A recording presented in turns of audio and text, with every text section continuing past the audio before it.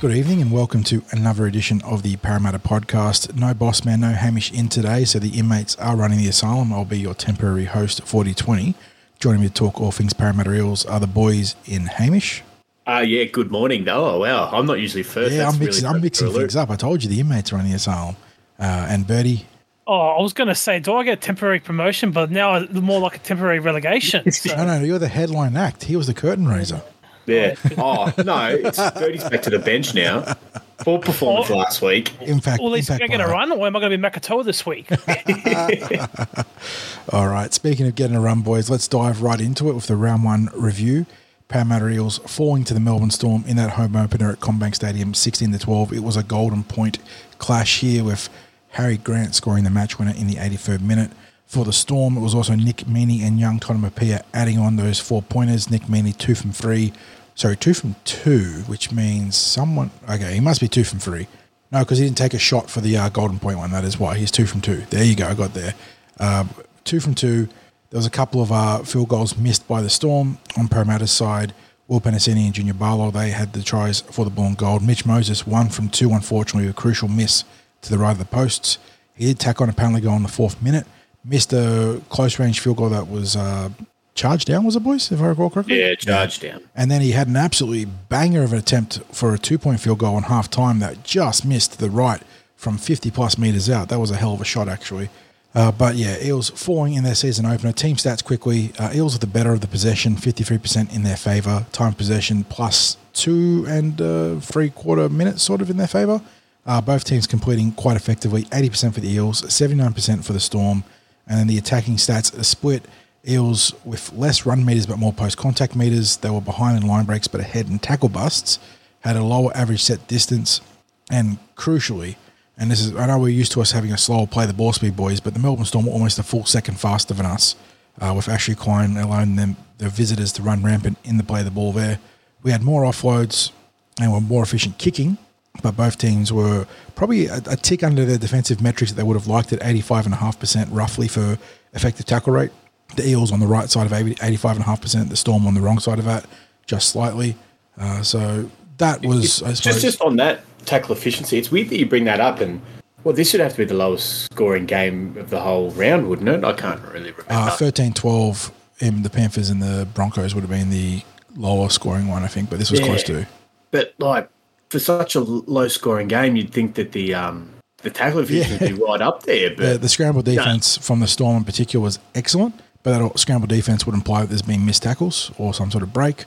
And for the Parramatta Eels, it's hard to really think because I suppose just a couple of their players like Munster and Grant were tough to tackle and they sort of make those half breaks. Meaney had probably the best game I've ever seen. Yeah, Meaney did have an outstanding game, and probably broke a few tackles here and there. But in terms of the discipline, boys, Melbourne will have one less area than Parramatta.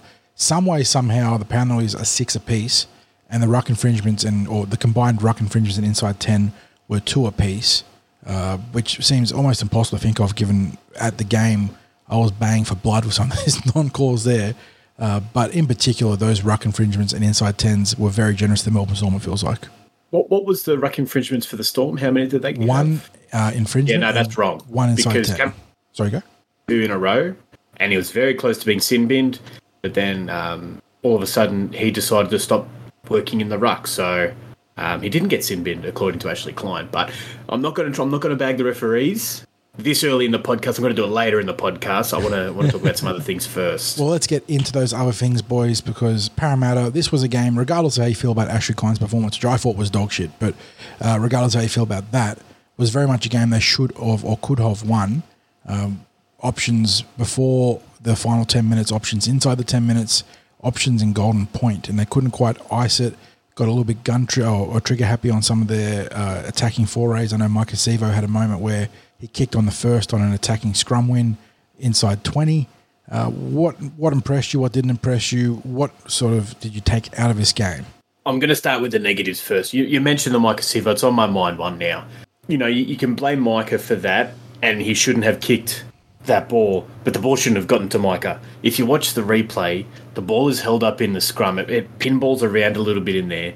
So it's already clunky. Dylan Brown needs to do what Dylan Brown does best here. Dummy, tuck it under his wing, take the tackle.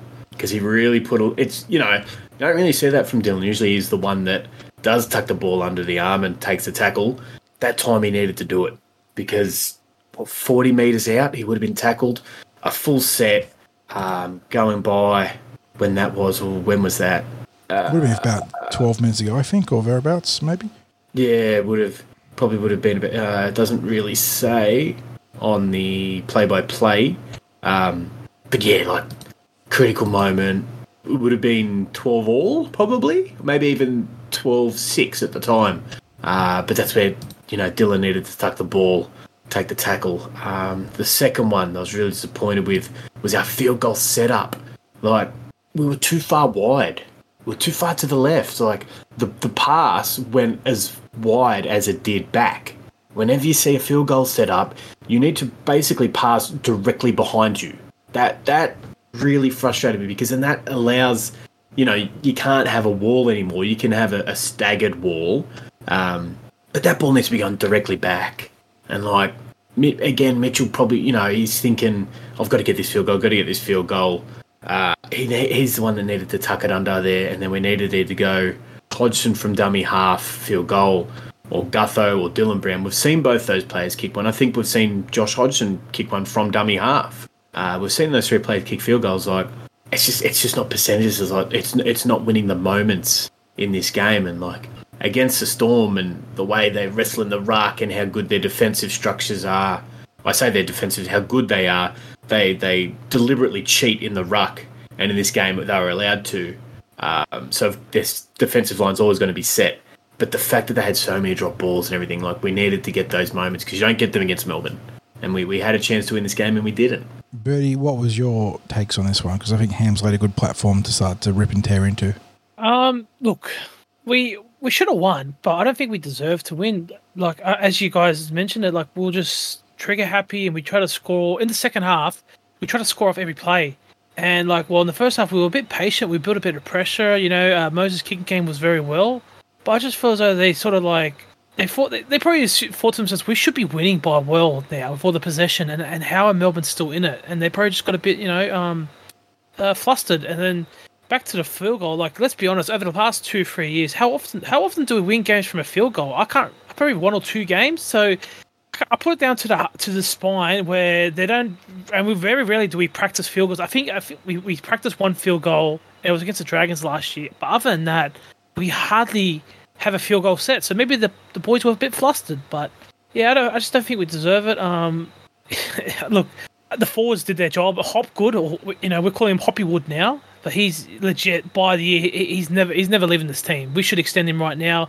He literally busted his backside all game. He didn't have a break, and we're praising Josh Hodgson with him playing the full game. But like Hopgood, he just brings a different type of attack, a very direct attack. He just runs at the defensive line, quickly, and it's unfortunate that I tried that ends up sealing the game. He was at marker and he was a bit tired. Like, it's just, yeah, you can only commend this guy, and I can't think of another player after round 1 where we pretty much the whole fan base just loves him, and pretty much he's a cult hero essentially. So, but other than that, you guys mentioned the platable or Ashley Klein being shit. Like, this is a bad image on the NRL because he's the number 1 referee. He's refereeing the State of Origin games, the World Cup final games, and they brought in a new set of rules this year, or new interpretations. And if this guy is your number 1 ref and he doesn't even know the rules, or if he gets it wrong, then what does it show about the rest of the referees in the system? What does it say? What does it say to the referee coach? Like, is he bad, or is the training? What have they done all off season? So that's my rant about the referees. You expect your number 1 referee to get the job done or get the message clear. But other than that, I'm a bit upset with the bench. Like, we just used the bench wrong. And I was last week. I was praising us going for four forward bench. I thought that was the best thing we could do. But in my opinion, if you're not going to use one person for the bench, just chuck an outside back on there. Because you got to use them. And if you're not using them, just chuck someone in. And I'd rather, if it was an outside back, and if Assie's back from injury, put him on the bench. Because if he doesn't play, I don't care. But Makatoa's there, and he can even offer us 10 minutes. Give Hopgood a 10-minute break if you want to. But if you're not going to offer him anything, just chuck anyone on there. But yeah, other than that, that's my rant for the game. But yeah. Yeah, I think you raised a good point about the starting forwards, but I thought they were all, to a man, either very good or outstanding. Junior and Reg both going for pretty much 200 apiece, with good minutes and good numbers supporting those. Obviously, you mentioned Jermaine. He was outstanding. His flexibility to be able to play late at the line or plant that foot and drive through and accelerate was fantastic. We got to see him be the link man a number of really cool structures to the left in particular. Matt Dury, I thought, was very good. Did some great defensive work covering to the outside. He dislodged a ball through a massive tackle in the first half. I say cannonball tackle in the right way, not the wrong way, where he launched himself like a cannonball. Yeah, exactly. It wasn't one of those prowler tackles launching their legs. He just came in and blasted whoever it was. Really strong tackle. And probably the real revelation out of this one, boys, I thought Bryce Cartwright was sensational. Played the full game plus the bonus minutes on the left edge in Golden Point. And outside of, I think there was a play down the left edge in the second half where he essentially forced the ball in a pretty rough circumstance, and I think he might have lost the ball. I thought he played really good football, so well done to Bryce. That was huge from Bryce. Like, I think we mentioned it last week. It was his audition to be in the team. Like, yep. Other than that one, and I think there was an offload in the first half where we all got offload happy. There was a turnover. There was a turnover that led to a string of offloads where we got offload happy. Yeah. Outside of those two moments, like, he tucked the ball. It shows with his meters, 153. When was the last time you saw Bryce Cartwright make 153 meters in a game? Mm-hmm. Probably a reserve grade. Yes, that's probably a fair call. And then defensively, he added 28 tackles, 1 missed, 3 ineffective, and an intercept apparently. There must be one of those turnovers there. That was Hodgson that got that ball. Yeah, Hodgson got that one down that side. Yeah, I know which one you're talking about. But yeah, am I a bad fan? I didn't notice him. Like, is it like, can that be a positive? Like, I know. Yeah, NFL, that can absolutely be a positive. Yeah, if someone's doing their job, you don't always notice them. Yeah, and that was Bryce, I think, in this game. And like, there was no bad tackles or bad defensive reads, or no bad offloads. That and the crazy offloads, good or bad, is what you really associate with Bryce. But in this game, he went back to the fundamentals, and it really showed in the numbers. And then if you go back and watch the tape, how solid he was. So the starting pack, outstanding. I thought Jack Murchie was pretty good off the bench. He had a couple of he didn't have any errors, but a couple of bobbles early on. But got 13 carries, 116 meters. Did a good job there. But I saw it was Rugby League Eye Test on Twitter. Also has a website you can go and check out. I believe Murchie was one of the ones that got in his top 10 high involvement rate for the weekend. That'd make sense. So he was making he was involved in 30% of all the plays he was on the field. So, that's what you want from a bench player. You want them to come on and just, that they might look a little bit tired, but that's because they're trying so hard. It's the same as Spencer Leniu. Like, he only plays... guys that raise the tempo when they come on. Spencer Leniu only plays 20, 25 minutes, but in that time, he's doing, like... That's what I want to see from Murchie. That's what I want to see from Wiramu. I think Wiramu had a high run percentage. He covered something like 25% of the runs that were on the field. He took in only 16 minutes, but you want those 16 minutes to be productive. Well, Murchie's involvement rate is really a credit to his effort then, because he played nearly a full half of football, 37 minutes, and you're saying that he had a 30% involvement rate, 30 tackles, 1 miss, 0 ineffective. So outstanding defensive numbers there too. So good club debut for Jack there, and hopefully we can start to see his role continue to blossom in the coming weeks and months. But yeah, forwards, excellent. The halves, not so much, boys. I mean, I thought Mitch was a bit substandard. That missed goal conversion, obviously proving costly, but probably didn't seize the opportunity as much as he would have liked to that he would otherwise do in these games. But on the flip side, I don't think you can describe Dill's game as anything but a Barry Crocker. That might have been one of the single worst games I've seen Dill play. And for a player we hold in such high regard, it's always frustrating to see that happen. But he just, I don't know, there was some cold drops. There was a forward pass, which was, probably just forwards to Micah Siv. That would have been a try. But yeah, just some really poor involvements from Dill, including what was in ultimately the costly turnover in Golden Point when he stuck his hands out for Mitch's pass and didn't try and catch it, looked like. Yeah, that last one, I blame, I don't blame anyone for, I think that was Mitch's pass. It was sort of a long looping, sort of no spin on the ball. It just sort of floated in the air. I'm not going to put the onus on Dylan to catch that one. But yeah, Dylan, against Melbourne, it's very hard. It would be very hard as a halfback to get into the game. because you're constantly seeing a set defensive line. So, Dylan and Moses, their two things are like using their footwork to get isolated defenders. There's no isolated defenders. It's very rare that you get an isolated defender in the Storm defensive line. So you're turning forwards back under, you're waiting for the ball. You got to do it's not the sort of game, especially round one, that you want to be in as a halfback. I imagine you just sort of, because you got to let everyone else do the work for you, and if you do see that opportunity, you have to take it. But it's very rare that you get an opportunity round one against a Melbourne Storm. So, and the other thing to consider is that we did give Bryce his dues there, but he being Dylan, has a very strong working relationship with Sean Lane, and that's been going on for a couple of years now. And the absence of Lane would no doubt impact Dill to some degree, which is something he's going to obviously have to deal with, given that Lane's out for another 5-6 weeks, optimistically. But yeah.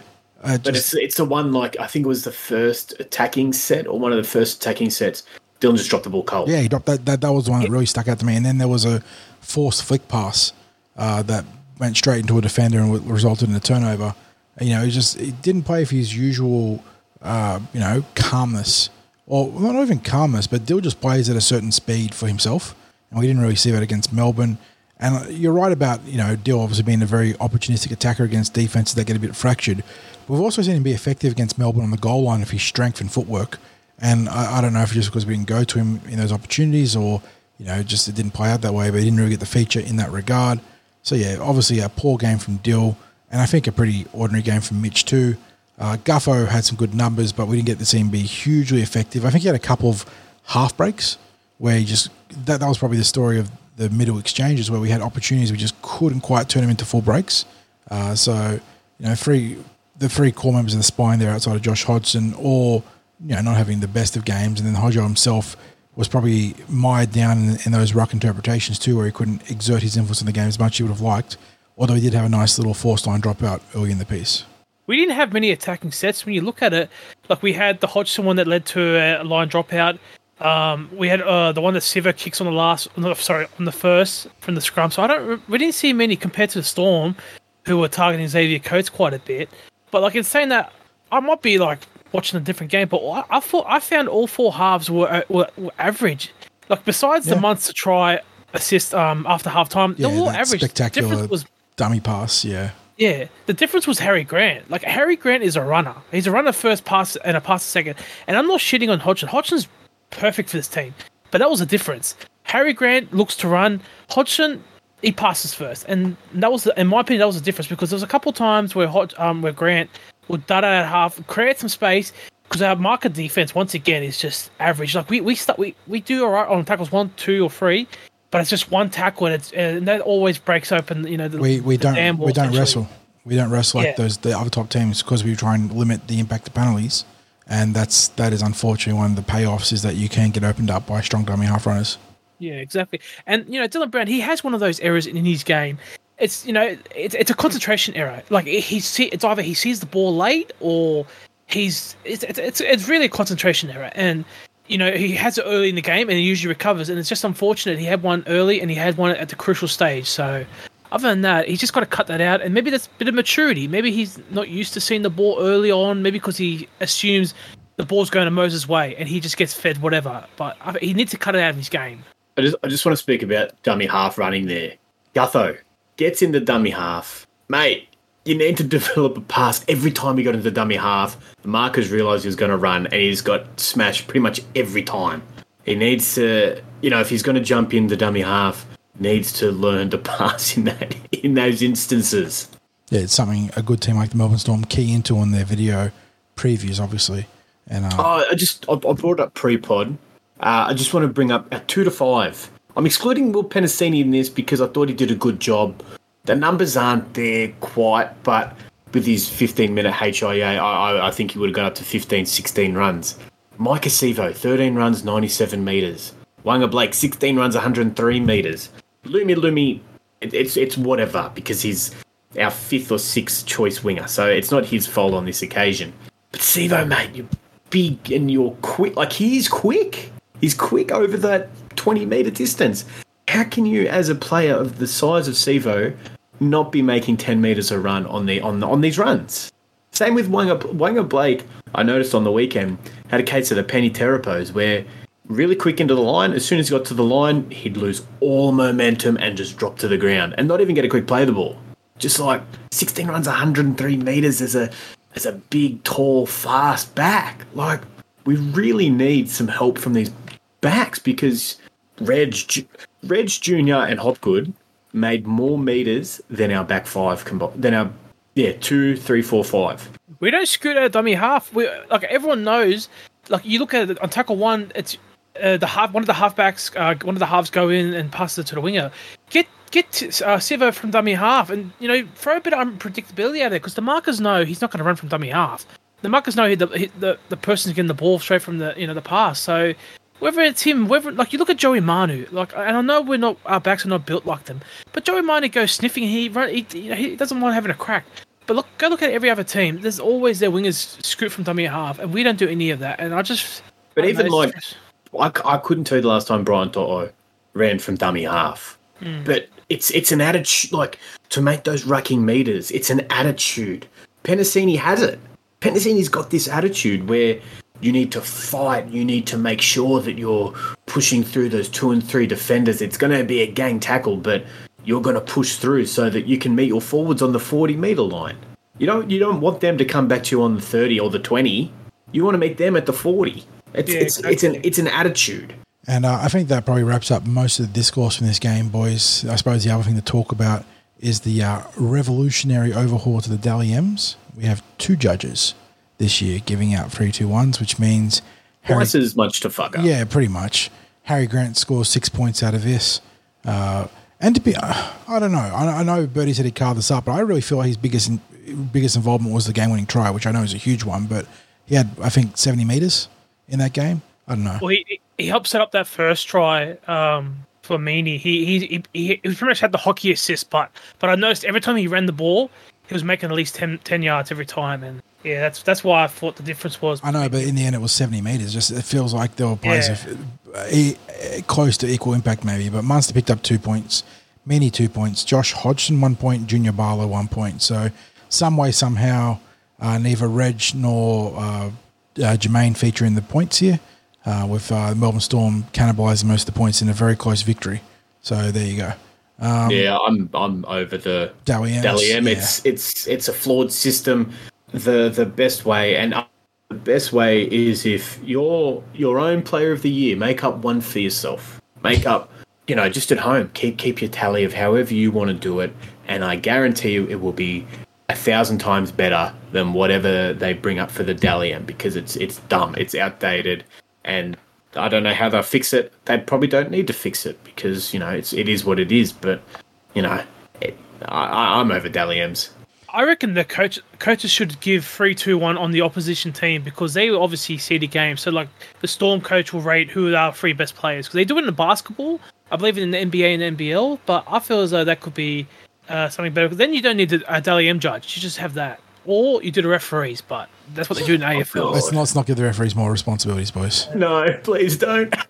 All right, moving on to the other senior grades this week. And it wasn't. Sorry, just before we go on, for Thursday night, Ashley Klein would have given Cameron Smith and Billy Slater 6 points. True. Very true. But let's move on to the doubleheader that was out at Kellyville Park. Not a good week for the Eels in the senior football boys, going 0 from 3. Starting now with the Jersey Flag, which was a tight loss to the Canberra Raiders, 20-14. For the Raiders, it was Tane Kiriona, Utuloa Asamoah, Josh Billing, and Princeton Esera scoring. Noah Ryan going 2 from 4 off the tee and also missing a penalty goal. For the Eels, Bo Newlands, Jacob Davis, and Lene Fetarica scoring. Terrell Williams 1 from 3 off the tee. So they actually had a chance to, even though they scored one less try, had a chance to lock it up here, if not for goal kicking. I believe this is a game where I didn't get out to see this one, Ham, and I don't think you did either. No, based on feedback for both games, they were fairly scrappy affairs with the Eels having plenty of opportunities to win both games and unfortunately getting off to a losing start in their seasons here. Yeah, well, with that Jersey Flag squad with, a lot of new players, it's sort of expected. I'm surprised how close it was. I don't know much about the Canberra teams. I have heard of a couple of their players, but if I'm not mistaken, they've been pretty solid the last couple of years. So they're always in a contest in a given week. So, good for Parramatta to be so close. But that Jersey Flegg team, I mean, there's so many newcomers, and I think once the SG Ball finishes, a lot of them promotions coming will be promoted. And for the reserve grade, with a fair few out in first grade, plus a few out from the reserve grade team, like once Simonson, Dunster, Sean Russell, Arcee, once those players come back, all the no names from this team will be pushed back down, and they'll be much better. Yeah, and in this game, Canberra Raiders prevailing 16-10. Elijah Anderson bagging a double for the Green Machine. Clay Webb also scoring. Jared Croker, who's still running around in Reggie's, obviously, 2 from 3. Joshua McKinnick and Zach Sini scoring for the Eels. Joshua, obviously, a pretty major depth option there in the back line, given that we had Isaac Lumi playing NRL as what we build, like 5th or 6th string winger ham. And then Rankin going 1 from 2 off the tee. Matt Komalafi got sin binned in the 79th minute of this game. And from what I recall, the Eels did have a chance to potentially level the scores at the death. I think Jaden Yates went very close to either scoring or setting up a try, but it wasn't to be. And again, this Canberra Raiders team, they're not chump change. They've got some decent players in there. Croker, Valemay, Schiller, Schneider, Wolford, Mooney, a different Lachlan Lewis apparently. So they've got some serious NRL experience in there. No shame to lose to them first up, but it'll be one of those games that'll go down as what if we'd done it a little bit differently here or there. What if we held onto the ball? What if we'd finished with a little bit more polish? But unfortunately they didn't, so they start the season 0-1. But like you said, Han, this is the team that's going to get bolstered very quickly, particularly in the back line as players come back or filter back from the injury ward or suspension, which will help them in a big way. But yeah, it sucks to go 0 from 3 in the 3 major grades.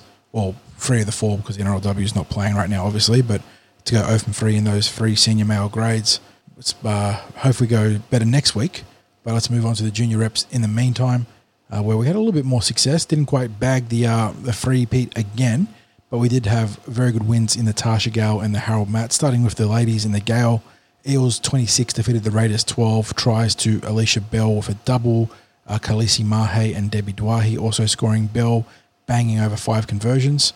Tarsha Gale in this game. Ham, I don't know if you caught this one. I can't remember what you said to me about catching the junior reps, but I thought the girls were very good in this game, barring a couple of errors after points.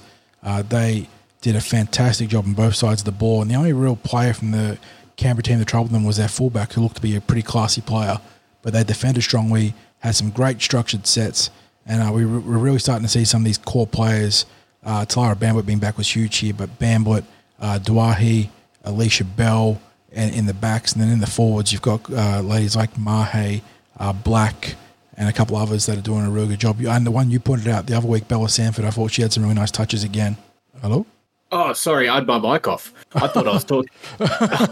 Sorry. Big pregnant pause there. I've got to be honest, I was out at Parkley Markets while this game was on, so I missed this one. I was only able to catch the Harold Matthews this week. There you go. So, yeah, but the goals were very impressive in this win. I think the Raiders, were they undefeated in this one? Or was it, no, that was in the Harold Mats, I believe. That was both Harold Matthews and SG Ball. Yeah, I think they were occupied 4th spot, maybe. Yeah, they were high up. Yeah, they were in a very solid position, and this was why it was such an important game, because it was 4v6 on the ladder of the Eels, just clinging to the top 6. But I think they consolidated position inside the top 4 at the back of that, and yeah, this is the team that really, there's some eerily similar energy from last year, Ham, where started up with a first up tough loss against the Indigenous Academy Roosters, who were once again the real class of this competition. And then obviously there was a draw that wasn't there last year, but they've been building nicely week to week. They've battled through some tough breaks in terms of injuries of Talara Bamblett getting sidelined for a couple of weeks. I think Debbie Dwahi's been fantastic in her deputising her from fullback to halfback, and is now back in the number 1, obviously with Bamblett back, and Cawthorn doing a good job in the number 6 there. So they've rolled with the punches, and they're really starting to build nicely. So good to see that. And they'll have it's the SG Ball. Harold Mats at the week off. So yeah, they'll play next week at Cabra, which brings us to the Harold Mats, who posted a win of their own. Eels 24 over the Raiders 6. Ocean Vivella, probably player of the match here, bagged a big-time double. Junior Fungalele scored an electric individual try. Aidan Gaborian also touching down. Dom Ferrugia banging over all 4 conversions. Looking like a bit of a sharpshooter off the tee these days, Dom. He absolutely bangs that ball too. Raiders scoring the lone try. Defense really the big story here, Ham. They defended their goal line ferociously to keep the Raiders just 1 try. And on the flip side, I think Ocean Vivella had 2 critical tries, I think, to open and finish the game or open and seal the game. He was huge in this contest. Yeah, it was a good, strong game. I had some non-Eel supporters watching the live stream as well. They were impressed by what they saw. They said, they said if this team could hold the ball, that'd be a very good team. I said, I've been saying that for weeks. Yep. Yep. I've been saying that since the trial. They have literally been their own worst enemies in terms of like the opposition they've been facing. It's just that mentally they're their own worst enemy. So when they hold onto the ball, even if they're not the biggest team in the forwards, they've obviously got plenty of robust, aggressive guys in there that aren't necessarily monsters compared to some of the other teams. But when they hold onto the ball, they're incredibly effective. They've got a dynamic forward pack. They've got some halves that really seize on the momentum and some backs that'll, if you give them half a chance, they'll pay you back very quickly. I believe it was in the second half, about halfway through, they defended probably about 6 non-continuous sets on their line. Yep. Or in their half. Very, very long period of play for Canberra with the ball in plus attacking position.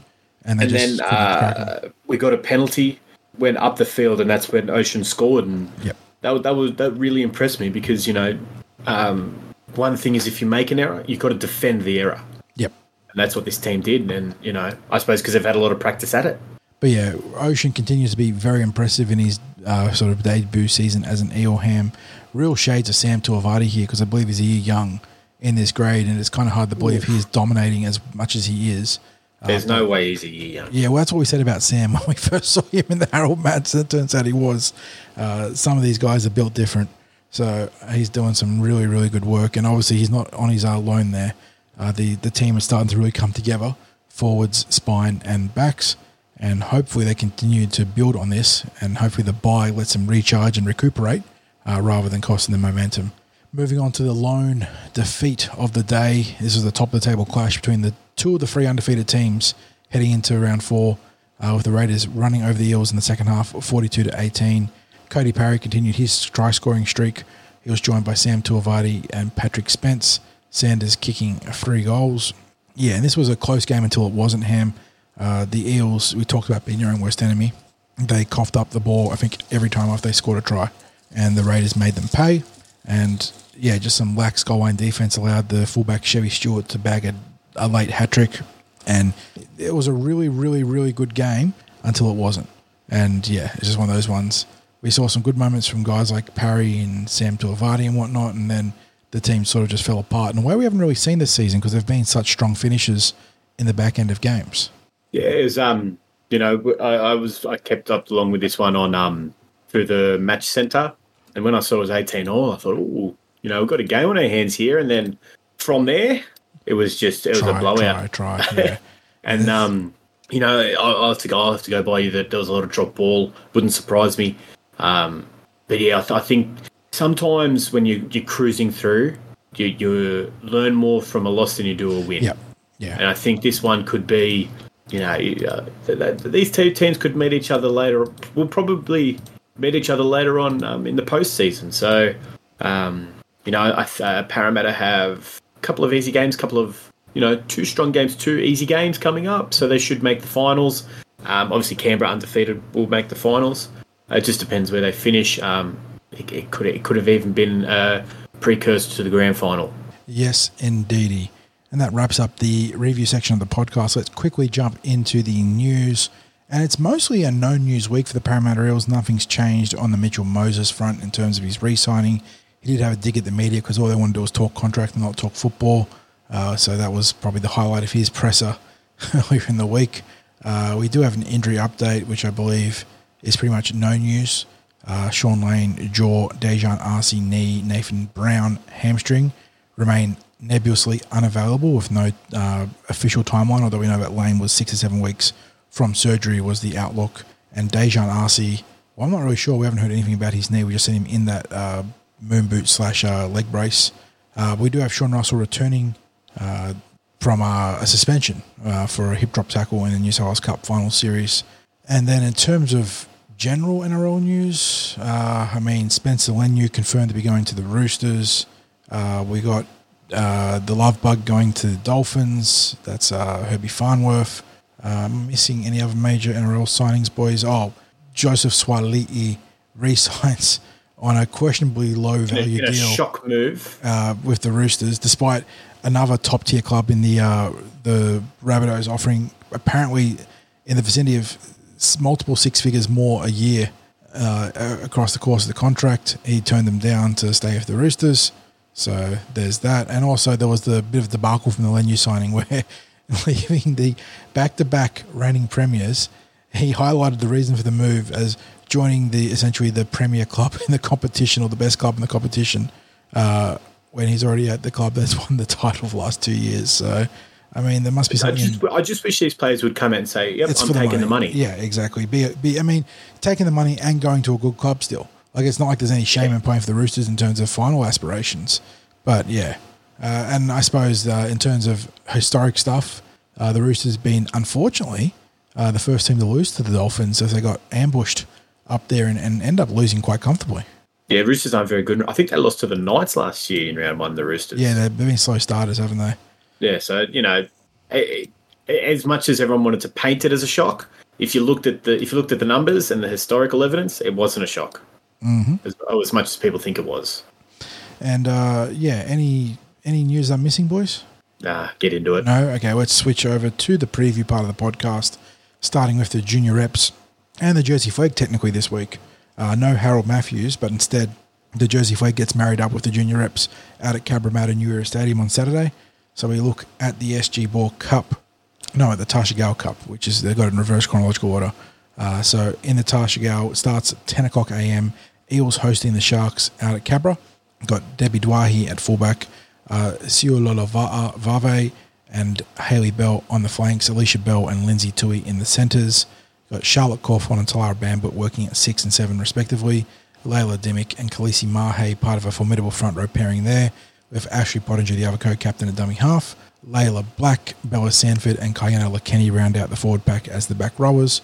On the bench, you got Kanye Maramulu, Casey Q, the dummy half, Mele Akawala Lalu and Sarah Poloali, as the bench, and then Caitlin Pearden and Aaliyah Ganoom as the reserves. Now, what does this mean for the ladder here quickly in terms of where we're placing? Give me one sec, boys. Sorry, being nice and organised here. If I just jump on to the Tasha Gale, Eels enter the round in 5th, Sharks in 8th. Eels do have a 2-win buffer on the Sharks right now, but obviously you don't want to be dropping any games from this point onwards, Ham, because everything counts so heavily towards a finals finish. But the way they've been playing, you'd like to think the girls go on and get the job done here. They've been building nicely across the last couple of weeks. Yeah, a nice return to Cabramatta. Sure, Alicia will have the kick and boots on. Having Talara Bamblet, I think she's destined for greater things, as are a lot of these young women in this team. So, she should be able to get the job done in this one. Yep, fair call. Moving on to the SG Ball, obviously the Harold Matthews getting the week off, as I've mentioned before, but they've got Arpa Twiddle at fullback. On the wing is Kanan Hardiman and Muhammad Al-Madin. In the centres, Pat Spence continues to work in relief of the injured Penasini, Richard Penasini that is. He'll partner Devontae Vivella, Ocean's older brother, in the centres there. Halves unchanged, Ethan Sanders, Josh Lynn in the front row. Sam Tuivasa, Lance Fulima recalled into the starting team, where he'll work with Matt Arthur at dummy half. Dom Lestratus, Will Lewis and Saxon Pryke at lock forward, so that's how they've reshuffled that front row, Ham, pushing Pryke to lock and bringing Lance in, and probably their strongest configuration of middle forwards in terms of talent and all other things there. On the bench, Raf Lestratus, Sebastian Piacala, LeBron Tuala and Kobe Herford getting his first run of the season, I believe.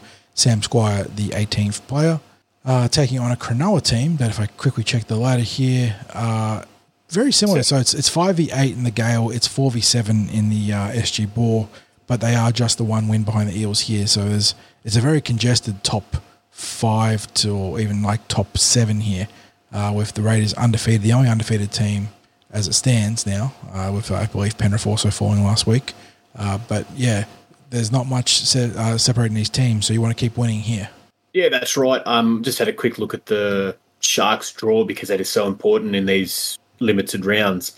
Excuse me. They've been defeated by both the Bears and the Sydney Roosters. So that's two of their losses there, both teams that we have put away. And then the teams that they have beaten are the Balmain Tigers, the Melbourne Storm, and the Rabbitohs, who are all bottom of the ladder. So on paper, the Eels have been trending better, which also explains. Storm are dead last. Rabbitohs are second dead last, only by 4 and against. And the Balmain Tigers are 1, 2, 3, 4, 5, 6 from the bottom. There you go. So, Parramatta haven't had, they played Canberra. The Roosters are in the 8th there. So, still some formidable teams. And we know that the Sharks are always strong a tough out in these ones. Yeah, exactly. You got a few last names recognised there. Penatani on the wing. And of course, there's another Brayley at number 9. Cockroaches out there. Which brings us to the final game of the 3-game stand at Cabro, and it's not the Junior Reps, it's the Jersey Flag. 1 o'clock p.m. kickoff. Eels hosting the Cronulla Sharks. Cronulla Sharks currently sit on top of the ladder after the one round with the biggest points differential win of plus 18 in round 1. Eels entering the round in 9th, which doesn't mean much in the big context after 1 week. But there are a couple of changes here this week. Alpha Miller Stephen at fullback, Lene Federica and Matthew Komalafi, who drops back to this grade with reinforcements in the New South Wales Cup arriving. They'll be on the flanks. Ned Hicks and Terrell Williams in the centres. Mac Puafisi, Riley Wacker in the halves. Front row, Noah Reid, Jonte Jr., Betham Mees are the bookends. Nicholas Lenars, the dummy half. Jock Brazel captains the team on the edge with Max Tupou on the other flank. Brock Parker will be locked forward. On the interchange, Jacob Davis is the utility dummy half. Lachlan Mears Crabs comes in to the bench after being the reserve last week, where he'll be joined by Nick Raffle and another new recruit, Tyson Chase. Bo Newlands drops from starting wing to 18th player with the arrival of Matthew Komalafi. And they're taking on the Sharks. 1 o'clock p.m, boys. With our boys, it's really hard to gauge what to expect out of his team, Ham. A lot of players we don't really know. And some players it feels like maybe on a hot seat with the SG Ball guys breathing down their neck later in the season. But you just want to see him play good football and not shoot themselves in the foot. Yeah, that's right. The key to when you're a new team, you got so many new players, hold the ball, get to your kick to a corner, and then just go from there. You don't need to do anything flashy between AMS, Komalafi. Puafisi's got some good ball skills. Jonte and Jock, they're sort of your returning players there. And Terrell Williams, of course, too. Between those, there should be enough strike that you can put some points on the board, but with new combinations and everything, you got to get that defence right first. Yep. Moving on to the New South Wales Cup. This one is actually the curtain raiser on Friday night. Kick-off very early, so if you're at work, going to be tough to get there. It's a 3:30 p.m. Sucks to be you. Sorry? Sucks to be you. Oh, it sucks to be you. Fair enough. This is PVL speaking through my body at the moment. 3:30 p.m. on a Friday night in the middle of Parramatta. Try and get parking. Yeah, 3:30 p.m. And even worse, you want to watch the Reggies, right? 3:30 p.m. kickoff on Friday. Yeah. So what's the point? Yeah. Have it at Cabramatta. Have it for the 4 games there. There's no point. 3:30 in the afternoon. How hot is it going to be? It's not going to be pleasant. So if you're like me and you sit in the opposite side to where they run out in the members, it's an absolute furnace. So you might want to go get into one of the other pockets where it's covered in shade and probably not going to be filled out given it's a 3:30 p.m. Friday kickoff. But the Eels are hosting it's the Cronulla Sharks by way of the Newtown Jets in the New South Wales Cup. Eels coming off that loss as we discussed. The Jets are getting off to a win with a pretty handy points differential of plus 20. We know that the Jets are always strong in this grade. They've got some good players, which I'll shout out in a second. But for the Eels, got some reinforcements to the backline, boys. Jordan Rankin will captain the team from fullback, with Isaac Lumi dropping back to this grade of Sean Russell's return to the NRL, spoiler alert, where he'll partner Hayes Dunster on the other wing, Bowie Simonson and Zach Sini named in the centres. Now, Dunster was named last week, didn't play. That's how he got Mahinick playing. And Simonson was named in the NRL, didn't play. So hopefully after those false starts there, they're back proper. But if they are, that means we can move on to the halves where Brendan Hands works with Jacob Arthur once again. Offie Ogden, Kai Rodwell the props, Jaden Yates dummy half, Tony Mattelli, Luca Moretti on the edges, Dan Keir at lock forward. On the interchange, Mitch Rain, Tavita Taumapenu, Nico Apelu, and Sam Loizu. and they're taking on a Jets team that features some guys you might recognise like Jacob Gargan, the young gun Kyle Iro, who's been a bit of a live wire in this grade and also in the NRL trials. You've got Jaden... Josh Mansour on one of their wings, I believe. Oh, he was named originally. Now they've got him as a pull-out on the New South Wales Rugby League. Not a pull-out, but when they have the blank player. Yeah, outs. Yeah, so he probably still will play, but it's that thing where they have the clerical error. They've got Charbel Tassapali, there's a former Parramatta Eel there, Billy Magoulias. So some good players across the park there, and we know that they just play tough in this grade. And there's no Lockie Turner at fullback this time. He carved us up last time these two teams met in the New South Wales Cup, and obviously he ended up being a class above the New South Wales Cup after playing for both the Sharks, now starting for the Newcastle Knights. Was it Magoulias that put that chip kick in? Yeah, Magoulias had the chip kick, where the guy was offside in the finals a couple of years back, but it wasn't called. But yeah, I keep saying that. This is going to be a tough game in very testing conditions, you'd have to think. If I look at the forecast on Friday, just Parramatta weather. It's going to be a stinker. Friday. It's been absolutely stinking all week. Friday, marginally better. Maybe a top around 27 or thereabouts with a bit of cloud coverage, which would be nice. But the problem is that at 3:30 p.m, it's going to be the peak of the sun beating down on the stadium. It's going to be in your eyes too. Yuck. Yep. So this is where I was going to say sucks to be me because I'm going to be missing most of this game because I'm going to be at work. But I might be fortunate to miss most of this game. Yes, indeed. And there goes the dog. Oh, I've forgotten your dog's name. There's Rafa and Seymour. Yeah, that is the big fella, Seymour. So he's popping off because he's heard someone out the front, apparently. But that brings us to the main event, boys. Let's get into it and get Birdie back into this affair as well. NRL Round 2. Eels getting their second home game of the season, kicking off 6 o'clock p.m. at CommBank Stadium off the back of the loss. And the Sharks off the back of a loss too, so plenty to play for here. We'll quickly look at the Sharks. They got Will Kennedy at the fullback, Katoa and Mulatalo on the flanks, Ramian and Talakai rounding out a very chunky and explosive backline. The ageless Matty Moylan will partner Braden Trindle in the halves. Toby Rudolph and Braden Hamuele are two parts of a very formidable front row pairing. Blake Brayley at dummy half. Nakora, Wilton and Finucane or Finucane on the wings. On the interchange, on the wings, on the edges and back row. Jeez, I would love to see them on the wings actually. On the interchange, Cam McInnes is that lock forward / hooker utility. Royce Hunt, Oregon Kaufusi. Is that how you pronounce it these days? Kaufusi. Just make sure I get it right there. And Connor Tracy. So they did lose, obviously, the co-captain to the judiciary. God, I'm having a brain fade. Wade Graham. And they also lost Jack Williams. But, geez, Royce Hunt and Connor Tracy are a pretty handy set of replacements for that. But their extended roster, Thomas Hazelton, Maweni Hiroti, Max Bradbury, Jaden Barrell and Niwai Puru. Very solid team. Obviously missing their reigning Dally M Player of the Year and captain Nico Hines. But Braden Trindle's plenty dangerous on his own.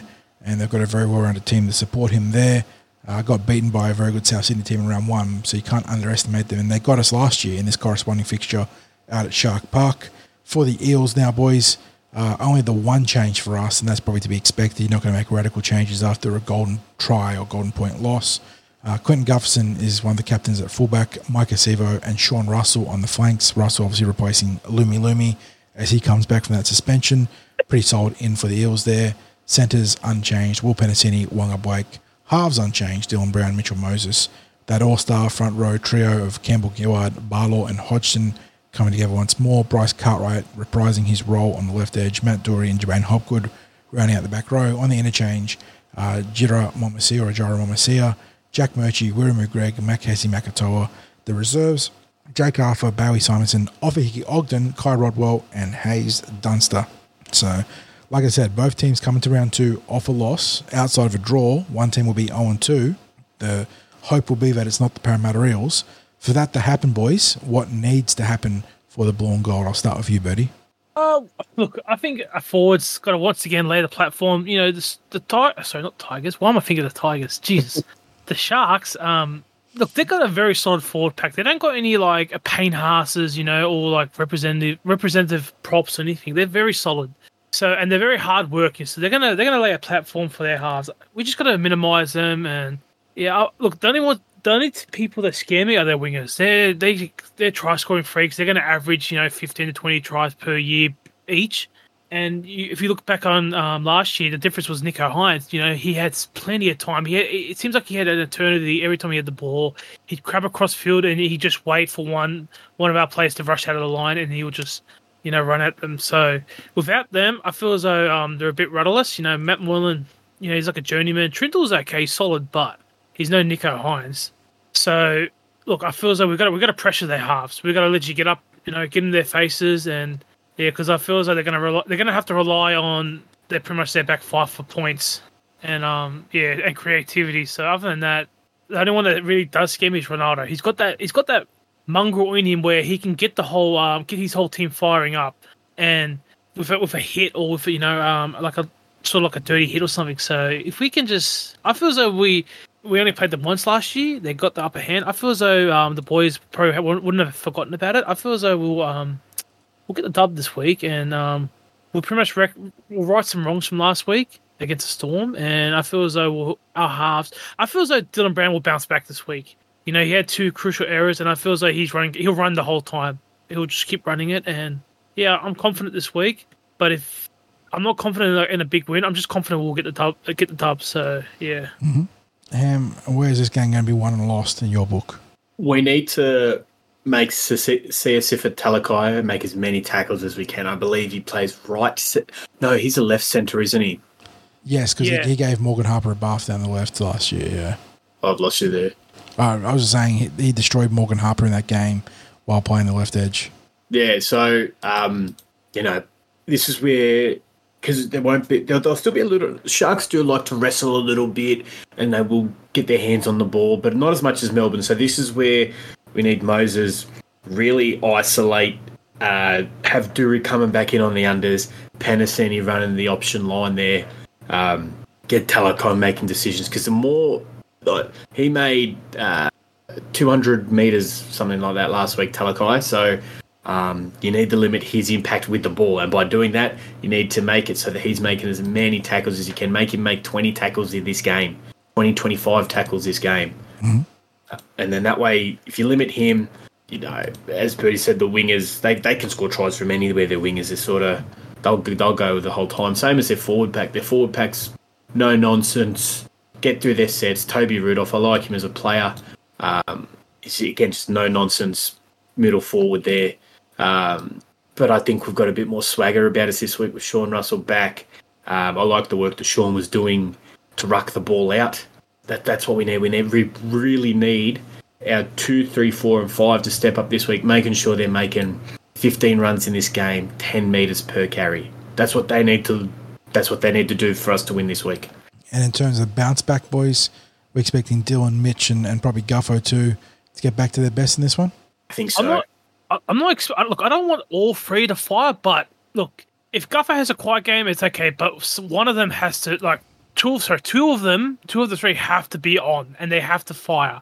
We can't look. I feel as though this team we can afford to have one of our spine, one or maybe max 2, if you want to include the hooker, to have an off game or a quiet game. But you can't have 3 out of the 4. You can't have Josh Hodgson. He was the best performing out of all of them. So if Guffo has a quiet game, I need Dylan Brown to pull it. To have his one of his best bounce back games, and Moses obviously to be solid. So if you give me 2 out of 4, I'll be happy. I'll be happy with it. Alrighty, well, I mean, games against the Sharks are very straightforward like that, so it's kind of hard to preview, isn't it? Because it is literally just they're going to get you into a real tough battle through the middle and then look to expose you on the edges. Ham's already pointed out you want to try and reverse that onto Talakai and sort of take him out of the game by front-loading his defensive work. So in light of that, let's move on to our predictions. We've got a message in from the boss of who he's picking and what the scoreline is. So we'll start with him because he does tend to lead off these predictions. He's got the returning man for first try. He's backing Shawnee Russell to go in down that right edge. And he's got the Eels pipping the Sharks in a thriller, 24-22. So next up would be the famous Bertie. Look, I feel as though I'm confident in us winning, and I'm going to go... I went with a close result last week. I'm going to go 28-8. Oh, I like that. Yeah. I just feel as though we got more... Look, people want to say we're a trash team. We've got more superstars than them, in my opinion. We've got Reg. We got Junior Paolo. Sorry, we've got more X factors in our team. They've only got X factors 1 to 5, in my opinion. And I'm not trying to be disrespectful. So I feel as though we've got more of the star players in this team, and just a bit more brilliance, and we'll just be too good for them. We'll have every answer for them. Now, if Nico Hines was playing with a different story, it might be a closer game. But I'm going to go that 28-8. First try score, I'm going to go Bryce Cartwright. I said he had a quiet game last week, but statistically he didn't. I feel as though he's just going to be solid, and he's going to run off. He's going to run a nice line, and he's a bigger human being. He's not like a Kikau or Jeremiah Nanai, but he's he's no small. No, he's a big athletic thing. Yeah, deceptively big. If that makes sense. But I'm going to go him first try scorer, and I feel as though Dylan Brown, he's not going to have a single error this week. I feel he's going to bounce back. He's going to be clean bit of football from Dill Brown. Like Hamish over the Eels, pipping the Sharks in a tight one, 20-18. My first try scorer, it's tough to pick here. Maybe a forward, maybe one of the middles. I might go Reg here, running off Josh Hodgson for the early points. It's just, I love your conviction, Bertie. I would love to see a big win over the Sharks. They're just one of those teams that are always hard to put away like that for the Parramatta Eels. Not like you can't beat them, just to put away by a good margin. But I would love to see that, and that's what I'm hoping for. And I'll let you take it home, Ham. Leaving the worst to last, I see. I think we're going to really work that right edge. Hodgson really likes to play that left to right pass. We did have some nice shape on the left, but early in the game. But I think we'll go right. I'm going to go. He had a solid game last week in his return to the club, but he's going to break out this week. He's going to score a double, and that's Matt Dury. But he's going to score the first one, more importantly. I nearly picked our score last week. I said us 13, so I was 1 point off that. So I should say 70 or something, because then we'll score 71, judging by that logic. But no, I'm going to go Parramatta to score 4 tries. So 22 missed goal. To the Cronulla's 8. Oh, I'll take that margin too. I'll be very happy with that. So, any win's a good win against a team like the Sharks, but in particular, we're getting double-digit points of differential. So, either yours or Bertie's margins be a very, very good way to start the weekend for mine. Let's hope it happens, boys. Let's hope we get there and hope we get our first win of the season in front. I want to hope it's a good crowd, but God, 6:00 p.m. on a Friday night. Good luck. If there's 15,000 there. That's where I was putting the margin at. If you get 15K, that's a terrific turnout at 6:00. Yeah. So, for those that do get out there, myself and Sixties will be rambling on in the post-game show at the Leagues Club, hopefully off the back of a win. But, God, it's the 6:00 games just suck, don't they? Obviously they're great for TV ratings and whatnot, but as a fan that wants to get out to the games, if you're working a 9 to 5, or not even, if you're just working any time in the afternoon, it is just brutal to try and get out through the Parramatta traffic. Find a car park. I'm just lucky I work sort of 20 minutes down the road. So Ham set up for success when it comes to the footy. That's good to hear. Yeah, and I'm not knocking off work early just in case my employer is listening to this. What's that, Ham? You sound a bit sick. Is that a flu coming along? I wish. They know I'm a Parramatta supporter, so if I took Friday off work, I'd be getting my ass kicked. You have to go to a vetted doctor to get the doctor's certificate. Yeah, 100%. And on that rather amusing note, let's wrap it up, boys, and catch you guys in the next episode. See you later, go Para. Hey, have a good one.